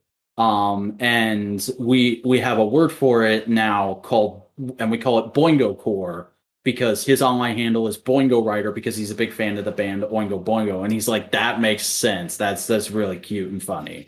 And like he also came off like a guy who just generally isn't that into the internet. Like he didn't know who Linkara was, because I referenced Linkara at one point, and then had to explain the concept of Linkara, which was fun. And then we talked about he's not actually carrying Current right now because he doesn't. It would put him in the red to be ordering the bare minimum from Diamond. Like Diamond has a minimum amount that you have to order in order to be on their subscription. Marvel aren't. So I'm like, so do you do Polis? And he tells me the whole thing about Diamond, and he's like, but I will be doing them by default, because Marvel is going to Penguin and DC has been with a different publisher for a while. So I will start carrying Current, Marvel, and DC, and if anybody else moves, I'll start carrying them. So if you want to come back in the fall and start a poll with me, I'd totally be down for that. And I was like, I have to think about it because I'm trying to get out of singles right now. And he's like, well, if you want to order trades from me, I can do that right now. I can order any trade that's still in print. Nice. And I was like, let me think about it, because there's two Walmarts in my life that I get my groceries from. It's either the one by work or the one by home. Mm-hmm. That is the one by home. So I'm considering I might come up with like, I might keep a running list of trades I'm interested in, and just like every week have a thing where I get my groceries and then I go into this comic book store, I pick up a trade and I say, this is the one I want next week. Nice. That's good. And hey, you're reading Dawn of X through trade. Yeah. I told him about that, so I might just go in next week and say, hey, can you order like the next 2 volumes of Dawn of X for me? Nice. Mm-hmm. Good. Support your local comic book shops, guys. Yeah, and that was just a nice interaction, because I hadn't had like and I think this is very relatable for a lot of people, I hadn't had a nice in-depth conversation with a stranger in a long time. Yeah. And that was just so wonderful and so fulfilling to be like, because we had moments where we were like, oh, what did you think of this show, or what do you think of this movie? And I was like, disagree, but we never got hostile. And that's another thing, is like people talk about in comic book stores, it's so hard not to get heated with people these days. This guy was totally just like, I don't know about that, but if that's what you think, okay. Like, he's not a big Tom King fan. He was like, oh, Tom King's Batman was shit. And I was kind of like, I like it because this reason and this reason. And he points out something he thought was really stupid. And I'm like, well, here's why I like that. And he's like, I can see that. Yeah. I personally, I think Tom King's great at 12s, 12 issue miniseries. That's what we kind of agreed is like Tom King is really hit or miss, and when he really hits, he really hits. Yeah.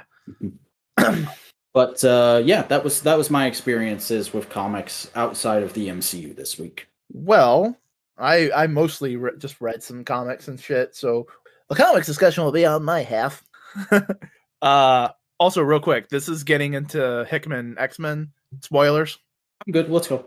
Okay, so first things first. New issue of Sword happened. We're finally out of King in Black. So they're just doing their own storyline and everything. There's this old 90s character. He was a dick then, he's a dick now, and he's Fabian Cortez. And his mutant power is amplifying other people's mutant power. So he's like a reverse rogue? Yeah, he's a buffer, okay?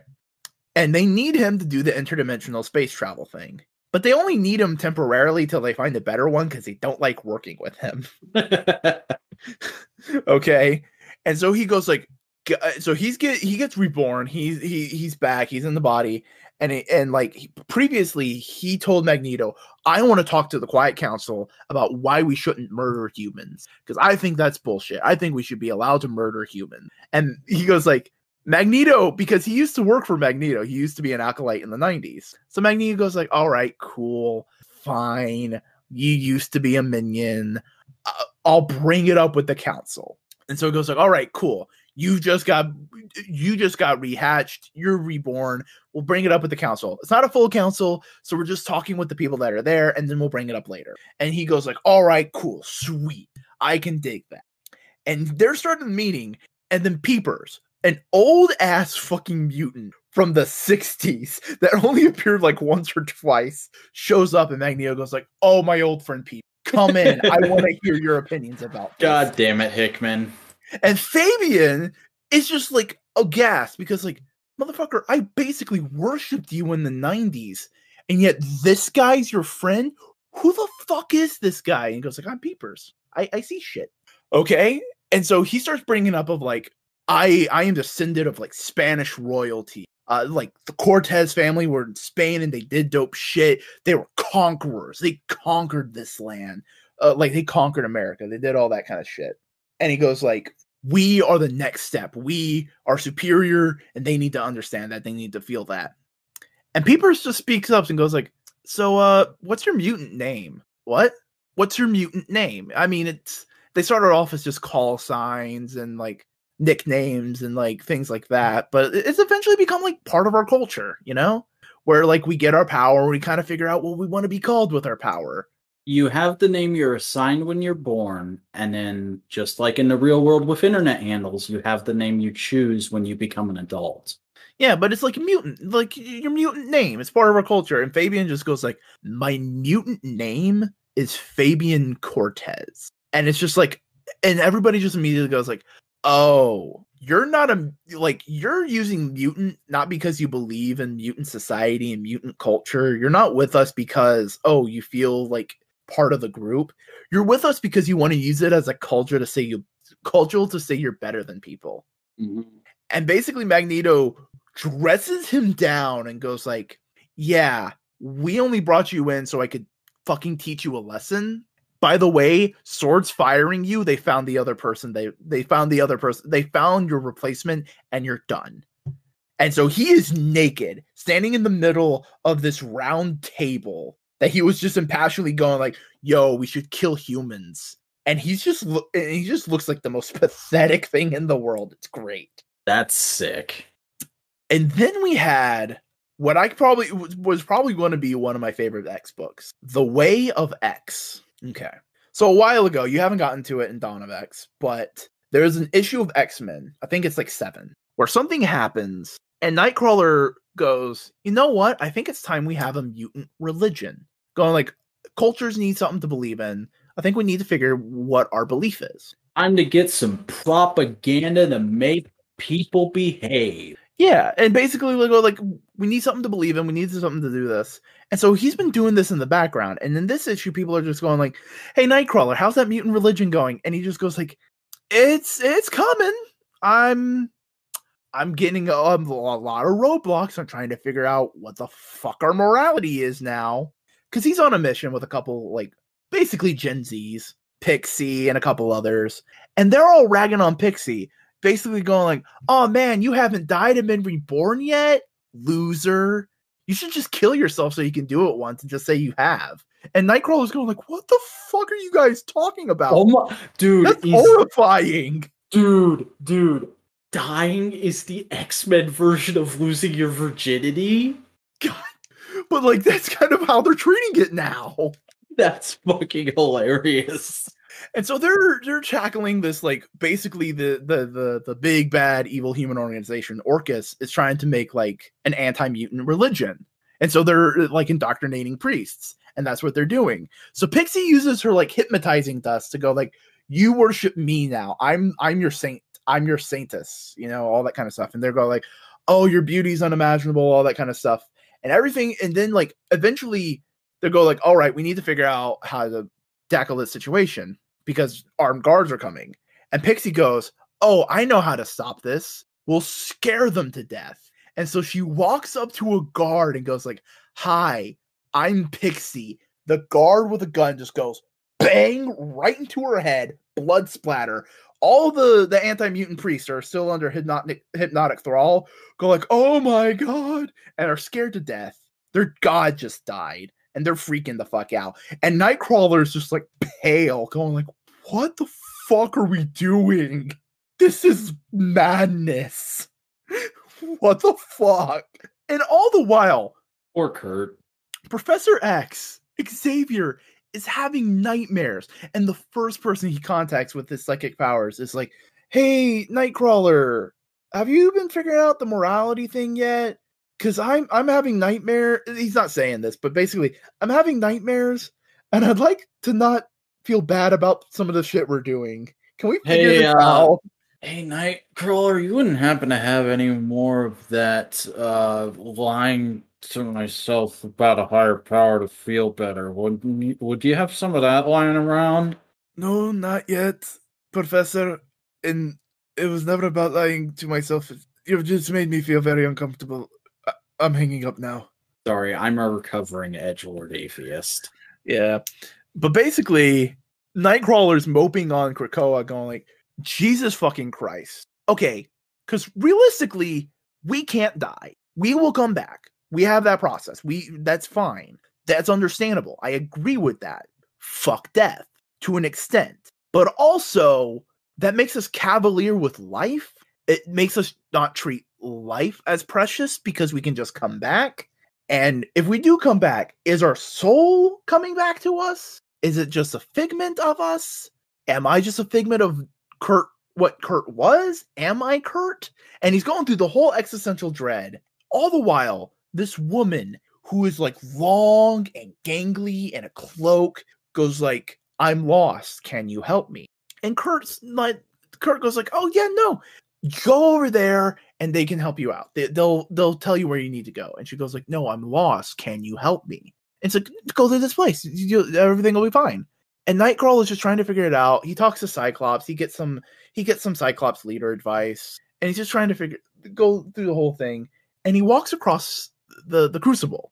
Now, the Crucible is basically a gladiator arena where a super powerful mutant does armed combat against a depowered mutant from the No More Mutants end day. Okay, to basically go down fighting with honor, essentially, to die and come back to life as a full mutant. And Nightcrawler... Quick question about that. Yes. Is that like a thing the depowered and the powered mutant agree upon? Is it assigned, or is it like a jury duty type thing? It is an agreed upon statement, and because originally it was Apocalypse doing it. Apocalypse was doing the fighting, and it was basically like Apocalypse was doing it because you have to agree to do it because that shows strength in being a mutant, that you are willing to put your life on the line to regain your mutantdom. And he was like, yeah, no, because being human sucks. Being human blows. So, but you can't just like kill yourself because that's kind of cowardly. You need to fucking put your life on the line. You need to prove that you want to be a mutant. You have to die with honor. Yeah, exactly. So Nightcrawler shows up and he's like squeaked out about this because like, I don't know about this, guys. It's kind of weird, but like I get the sentiment. It's weird though. And he comes upon the scene and Magneto is fighting the Long Woman, the woman who was going like, I'm lost. And she's beaten, battered, bruised, and she's on the edge of the arena where Nightcrawler is and goes, why didn't you help me? They said you were the kindly one. I wanted you to do this to put me out of my misery so I can be normal. I am lost. And Magneto just goes like, kills her. Wow. So now Magneto and Nightcrawler are in the resurrection chamber. They're waiting for her to be reborn. And Magneto's basically going on his spiel of like, yeah, no, they're trying to die with honor. It's respectable in a way. And Nightcrawler's going like, yeah, but like killing's weird, bro. You know, that whole thing. And she's reborn. And she has her mutant power again, which is basically a dampening of gravitational pull, where she in her localized area. You know, that's why she's long, because gravity didn't have as much effect on her bones growing up. Makes sense. And everybody's going like, oh, hey, welcome back. Welcome to Krakoa. And Magneto's like in the middle of the spiel. It's like, you are a mutant born of this. And he pukes his guts out because the gravitational pull fucked with his inner ear. So everybody starts puking their guts out. And she goes like, oh my God, I can't be anywhere. And she just runs away going like, I'm lost. I don't belong. And she's horrified.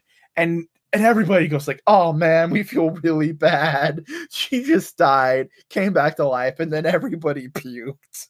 It's like really fucked up. And then and basically Xavier goes like, hey, Nightcrawler, you're the person I believe would be best at this. Can you go deal with my son? You know, Legion? And that's where the issue ends. Fuck. Nightcrawler in a graveyard, Legion over the grave, going like, oh hey, how's that mutant religion coming? So basically, this is a book going like, oh hey, everybody who called this weird and creepy, we know that's kind of the point. Here's a book about it. That's good. That's pretty good shit. And it's a Nightcrawler starting book, so it's just fucking dope. Mm-hmm. It's really good. I really enjoyed it. I'm trying to remember if I read any other comic. I just remember the 2 X books I read. Real quick, if I could get a little distinguished, have you seen the recent announcements regarding DC books? No, what happened? Tom Taylor is going to be writing a John Kent Superman book. Ooh, picking up Clark. I forgot, that was the one name of his I couldn't remember. Clark is going to be still doing Superman things over in Action Comics, but the main Superman book is going to be John Kent starting to take on the mantle going forward after Future State. I believe their new status quo thing is Infinite Frontier, and in that you're going to have in Action Comics, I forget who's writing Action Comics, but Action Comics is going to be sort of aging up Clark and letting him start to wind down. And then there's going to be a side story mini thing written by Grant Morrison of him having to team up with the Elite. No, the Authority. Oh yeah, the Authority. That's right. It's because that stupid movie adaptation of it, Superman versus the Elite, always makes me think that's what their name is. But that's what they are. The Elite is a parody of the Authority. Mm-hmm. But and then there's of course Tom King's Supergirl, which starts, it's either June or July, I forget which one. And then starting around that same time will be Tom Taylor on Superman, John Kent. And it's a really exciting time to be a fan of the Superman family. Yeah, but I like Kid John. I liked him too, and we had our fun with him. And now we've moved on to Big Boy John, and now that Bendis doesn't have his hands on him anymore, we can get some good Big Boy John stories. Yeah, but there are so many stories you could have told with Kid John. It's fair. Yeah, but I think that's kind of it for like what we did during the week. Mm-hmm. Unless you got anything else comic book wise you want to spice up the conversation with. Not really. I don't think. Well, we're at the end of an MCU show. And it's gonna be a good like month and a half till the next one. So the question is, what are we gonna do in this little span of time? Well, we came to a conclusion that, well, let's explore other adaptations of Marvel properties. Yeah, we've got about a month, and there's a nice little term that Disney Plus has established for non-MCU Marvel stuff. So what we're gonna do is a little thing, No Prize Podcast Legacy Edition, where we just go through a bunch of little bits and bobs that we want to talk about. And we'll announce more of them in the next episode. But the first one we're going to talk about is a little project that it has me excited. I've always wanted to like read it, but I've never had a reason to. Same. This is Stan Lee and Mobius, Silver Surfer Parabel. It's a 2-issue mini. I don't know if it's its own book. It might have just been like in a story from a book that they took over for 2 issues. But like, do not seek the trades out for this, because the trades are either out of print or stupid overpriced because they have a bunch of extras and stuff in them. But if you can find this online, wink, wink, nudge, nudge. If you can find somewhere to read it online, go and seek this out, because this is a widely revered, classic, kind of evergreen Marvel story that people always recommend. And the two of us have never checked out, and we're going to check it out for the first time sometime in the next week. And we'll be back next week to talk about it. And I'm excited to do that. We'll talk about it then, and we'll also say what the couple of the next couple of things we're going to talk about after that are. And we're going to continue talking about the toys that happen, the toy news, the DC stuff, Marvel comics that I've read, Marvel comics that Vac skims through. I mean, it's going to be a rainy day tomorrow, and I've got free trades. You're gonna go far into the dawn. Yeah, and Hawkeye. Yeah, I'm probably gonna hit those free real quick, and then I got a little indoors side project I need to take care of this weekend, so that'll probably be tomorrow for me. But yeah, but this has been the No Prize Podcast. V-Dog, tell the people where you're from. We didn't do that in MWP this week. It's fine. People know by this point that I am the Vacuuminator, and I'm a YouTuber who makes vlogs, toy reviews, and media analysis. However, I'm not currently making those things. I'm on a bit of a hiatus from solo projects. However, if you want to check out my extensive backlog of those things, you can do so by going to youtube.com/thevacuuminator, which is TheVacuuminator.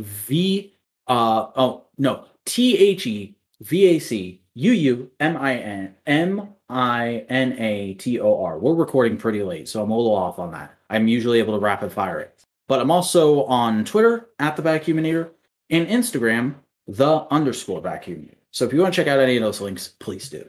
All right then. Hey, howdy. I am Chris Boingo Writer Gast, and I make video essays and editorials. You can check out my stuff at the channel Boingo Writer. Link to that is in the description, as well as links to my Twitter profile Boingo_Writer and my Instagram profile Boingo_Writer, as well as my Discord server. We join up, we talk about toys, we talk about comics, we talk about shit, we talk about posts, we talk about aesthetic. I love the aesthetic board we have, just because I just post a bunch of shit, back post a bunch of shit.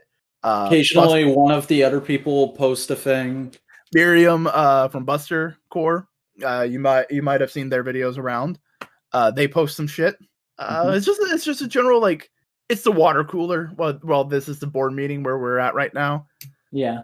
You know, we should have Miriam do like a pre-recorded Invincible segment once that show wraps up. That'd be fun. I mean, have like a Miriam call in, because Miriam's gotten really into Invincible since the Amazon show started. I'm good. That's good. Invincible's a great fucking comic and great fucking like superhero shit. Mm-hmm.